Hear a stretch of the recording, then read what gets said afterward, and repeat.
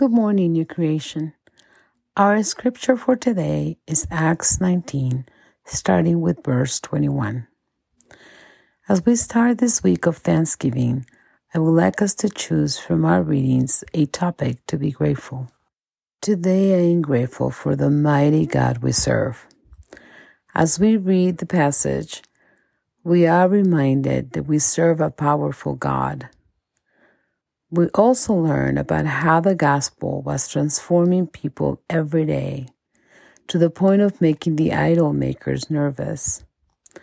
Ephesus was a very important city full of pagan beliefs, which made some people lots of money that they were not happy to give up. But God had a different intention with the people of Ephesus. As we also learn in this chapter, the people of Ephesus were receiving the Holy Spirit and leaving their pagan ways. Of course, this was not good business for some people. Nevertheless, the people of Ephesus were known for worshiping gods made of stone and silver. We should be known by following the teachings of Jesus, by His Spirit and our relationship with Him.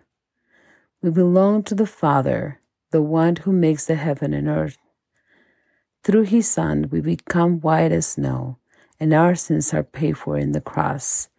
And by His Spirit, we are transformed every day. Lord, we are grateful to call you Father. We are grateful for your Son and your Holy Spirit. Abba, guide us to your ways. Help us to leave our pagan selves and transform our hearts with your Spirit. We want to be known as your children.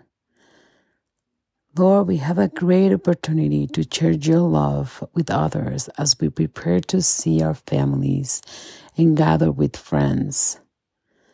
God, there is no words to describe your love for us. Thank you for all that you do in our lives, the good, the bad, and everything in between. Amen.